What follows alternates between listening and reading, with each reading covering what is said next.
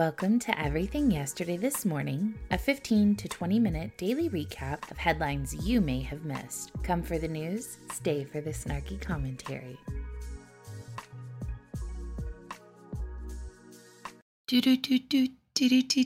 Good morning and welcome to Wednesday's edition of Everything Yesterday This Morning.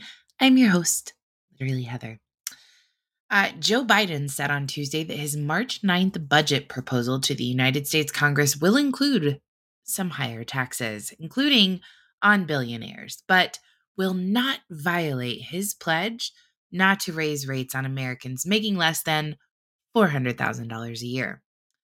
I think Joe Biden believes that if you say the same thing over and over and over and over again, that not only will people believe you, but eventually you'll believe yourself, even though you're lying. I pay more in taxes this year than I have ever in my lifetime, and my income didn't change. Anyway, his exact quote is, "On March the 9th, I'm going to lay down in detail every single thing, every tax that's out there that I'm proposing, and no one making less than $400,000 is going to pay a penny more in taxes." I want to make it clear, I'm going to raise some taxes. Billionaires will be called upon to pay more. Biden, under pressure from Republicans who are threatening not to raise the U.S. debt limit unless he agrees to sharp spending cuts, has vowed to cut the deficit by $2 trillion over 10 years in the upcoming budget proposal.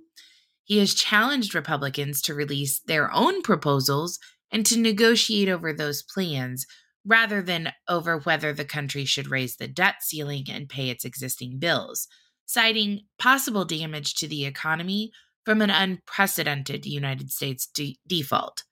Maybe you shouldn't spend more than what you have. Biden's remarks came in a state that Democrats regard as politically competitive. It was the latest in a series of campaign-style events designed to draw a sharp contrast with Republicans in the weeks before Biden is expected to announce his 2024 re-election bid. While Republican lawmakers have not yet fully outlined or voted on their spending plans for the coming fiscal year, the White House has nonetheless seized on some past statements and proposals by members of Congress as evidence that they are hell-bent on unraveling federal health care and old age programs popular with voters. Tuesday's event focused on government health insurance programs under Medicaid and the Affordable Care Act, which is also known as Obamacare. Biden has vowed to strengthen support for those and other federal programs. Ever since the State of the Union address, I cannot figure out the shift in language. Many of Democratic politicians, talking heads on the media, news articles, they're all talking about healthcare and the Affordable Care Act. It was passed in 2008. Why are they talking about healthcare right now? Oh, right. The economy is in shambles. Food prices are insane. Energy prices are ridiculous. Government spending is absolutely out of control. And you and your cohorts are more worried about Ukraine than you are about the United States. That's why you're talking about healthcare. Unfortunately, healthcare is no better. Humana just pulled out of the group insurance market. Insurance premiums are higher than ever across the country, and healthcare and drug costs are absurd, due largely in part to the Affordable Care Act. Conservative justices holding the Supreme Court's majority seem ready to sink President Joe Biden's plan to wipe away or reduce student loans held by millions of Americans. In arguments lasting more than 3 hours Tuesday, Chief Justice John Roberts led his conservative colleagues in questioning the administration's authority to broadly cancel federal student loans because of the COVID-19 emergency. Loan payments that have been on hold since the start of the coronavirus pandemic 3 years ago are supposed to resume no later than this summer. Without the loan relief promised by the Biden plan, the administration's top Supreme Court lawyer said, delinquencies and defaults will surge. The plan has so far been blocked by Republican-appointed judges on lower courts. It did not appear to fare any better with the 6 justices appointed by Republican presidents. Biden's only hope for being allowed to move forward appeared to be the slim possibility, based on the arguments that the court would find that Republican-led states and individuals challenging the plan lacked the legal right to sue. That would allow the court to dismiss the lawsuits at a threshold stage without ruling on the basic idea of loan forgiveness, and that appeared to trouble the justices on the court's right side. This will be interesting because during the 2020 election, states could not bring a suit to argue that due to unconstitutional changes that vote casting that their voters were disenfranchised. It lacked standing. In this case, it could be argued the same that states do not have standing. Roberts was among the justices who grilled Solicitor General Elizabeth Prelogar and suggested that the administration has exceeded its authority. 3 times the Chief Justice said the program would cost $500 billion, pointing to its wide impact and hefty expense as reasons the administration should have gotten explicit approval from Congress. The program, which the administration says is grounded in a 2003 law that was enacted in response to military conflicts in Iraq and Afghanistan, is estimated to cost $400 billion over 30 years. If you're talking about this in the abstract, I think the most casual observers would say, if you're going to give up that much money, if you're going to affect the obligations of that many Americans on a subject that is of great controversy, then they would think that's something for the Congress to act on, Roberts said. Justice Brett Kavanaugh suggested that he agreed, saying that it seemed problematic for the administration to use an old law, unilaterally implement a debt relief program that Congress has declined to adopt. Neither justice seemed swayed by Prelogar's explanation that the administration was citing the national emergency created by the pandemic as the authority for the debt relief program under a law commonly known as the HEROES Act. Some of the biggest mistakes in the court's history were deferring to assertions of executive emergency power, Kavanaugh said. Some of the finest moments in the court's history were pushing back against presidential assertions of emergency power. At another point, though, Kavanaugh suggested the program might be on firmer legal ground than other pandemic-related programs that were ended by the court's conservative majority, including an eviction moratorium and a requirement for vaccines or frequent testing in large workplaces. The justices' questions mirrored the partisan political divide over the issue, with conservatives arguing that non-college workers should not be penalized and liberals arguing for a break for the college educated. The administration says the HEROES Act allows the Secretary of Education to waive or modify the terms of federal student loans in connection with the national emergency. Parties generally have to show that they would suffer financial harm in order to have standing in cases such as this. A federal judge initially found that the states would not be harmed and dismissed their lawsuit before an appellate panel said that the case could proceed. Justice Amy Coney Barrett joined the 3 liberal justices in repeatedly questioning Campbell on that issue, but it would take at least another conservative vote to form a majority. Parties generally have to show that they would suffer financial harm in order to have standing in cases such as this. Like I said earlier, Walmart has a clear directive for its employees Tuesday regarding generative artificial intelligence like ChatGPT. Do not share information about Walmart with the rising technology. In an internal memo to employees, Walmart Global Tech, the retailer's technology and software engineering arm, said that it previously blocked ChatGPT after they noticed activity that presented risk to the company. The memo, which Insider had viewed, added, "We've since taken time to evaluate and develop a set of usage guidelines around generative AI tools, and are now opening ChatGPT for usage within the Walmart network." Walmart spokesperson Aaron Hollenberger did not address inquiries about when the company blocked the generative AI And what was the nature of the activity? Telling Insider in a statement that most technologies present new benefits as well as new risk. It's not uncommon for us to assess these technologies and provide our associates with usage guidelines. The guidelines include telling Walmart employees they should avoid inputting any sensitive, confidential, or proprietary information, such as financial or strategic information or personal information about shoppers and employees, into ChatGPT. Employees should not put any information about Walmart's business, including business process, policy, or strategy, into these tools, the memo said. Walmart employees must also review outputs of these tools before relying on the information they provide, according to the memo. And employees should not cut and paste existing code into these tools or use these tools to create new code. It keeps saying employees should not, blah, blah, blah, blah, blah. And at the time of reading this, I was like, is this for just like regular employees? Did this go out to everybody or just the people working in the software department? Because I didn't see how it was relevant to your average Walmart worker who can barely take the time to pick up the phone when someone calls Walmart, let alone using ChatGPT to write code in aisle 9 while they're at work. But I get it if it's just the software department. Putting Walmart information into these tools risks exposure of the company's information, may breach confidentiality, and may significantly impact our rights in any code, product information, or content, per the memo. Every associate is responsible for the appropriate use and protection of Walmart data.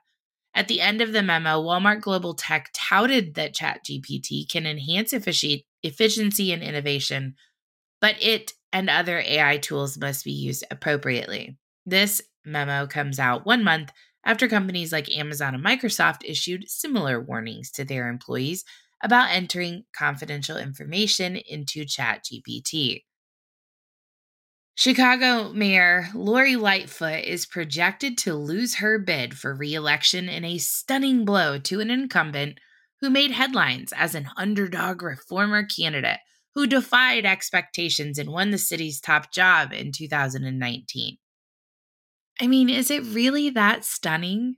The woman hired the census cowboy, a man who had been arrested 9 times in Chicago alone, including a felony gun conviction, and had a pending domestic violence arrest at the time of hiring him to serve as an ambassador for the city. She has had 3 years of the highest homicide rate since 1999, with a total of 2,266 people during her reign as Queen Beetlejuice being murdered. Lightfoot on Tuesday failed to be one of the top 2 vote getters to notch a spot in the final round of voting in April, according to the Associated Press, making her the city's first mayor to lose re-election in 40 years.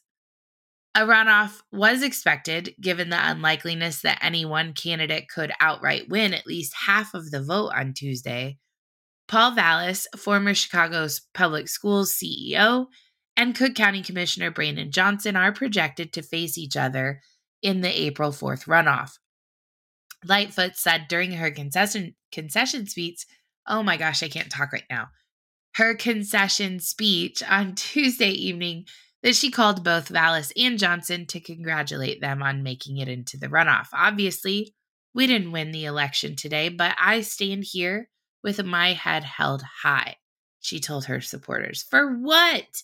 You have turned that city into a total hellhole and you lost your election. You should hang your head in total shame.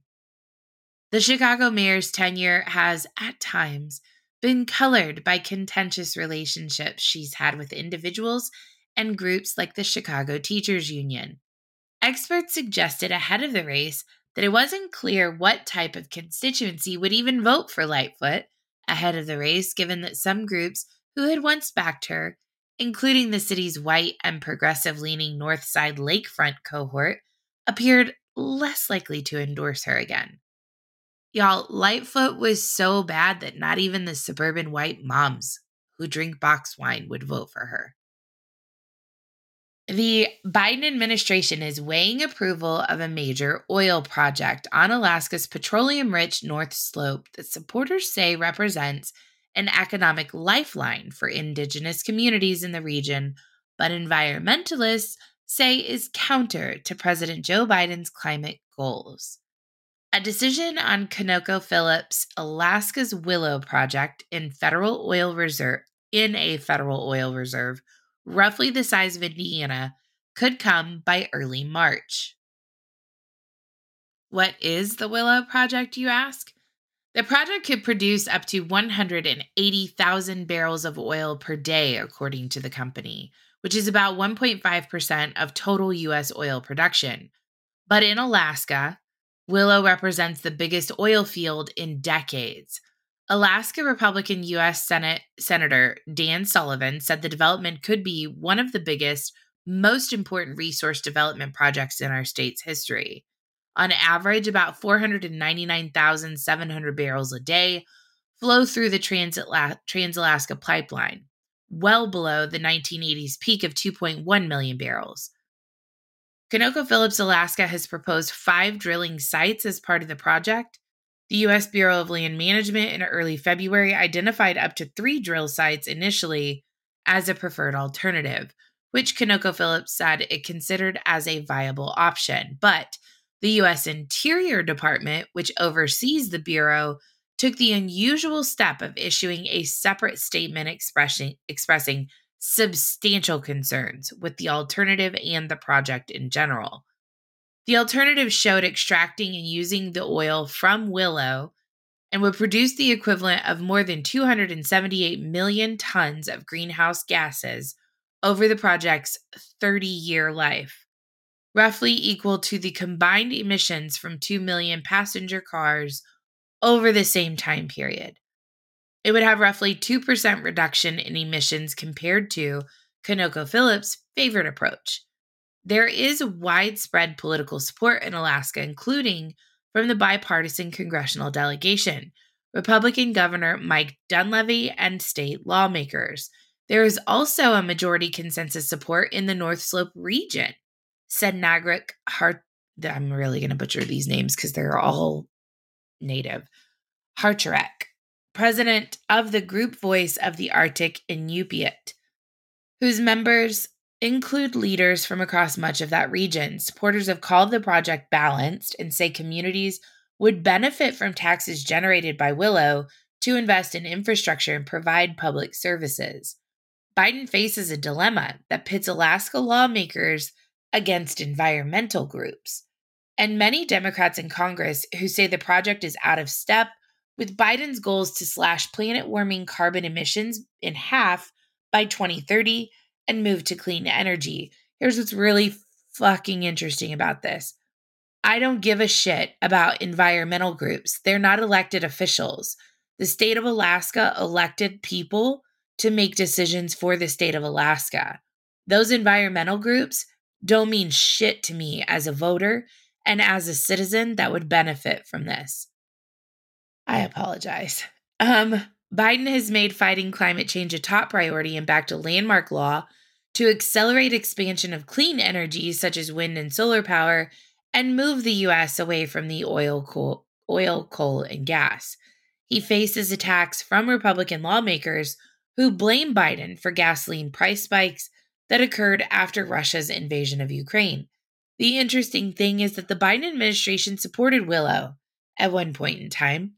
The Justice Department attorneys in 2021 defended in court an environmental review conducted during the Trump administration that approved the project. But a federal judge later found flaws with the analysis, setting aside the approval and returning the matter to the Land Management Agency for further work. That led to the review that was released in early February. That is your Everything Yesterday this morning on a Wednesday. Join us this evening for the next 3 chapters of Waco, A Survivor's Story by David Thibodeau. Otherwise, I will see you guys tomorrow. Take care and have a great day. If you like today's show, be sure to subscribe and turn on notifications so you never miss an episode. Also, please don't forget to check out shouseinthehouse.com, and never forget that free men do not need permission from any government. Have a great day.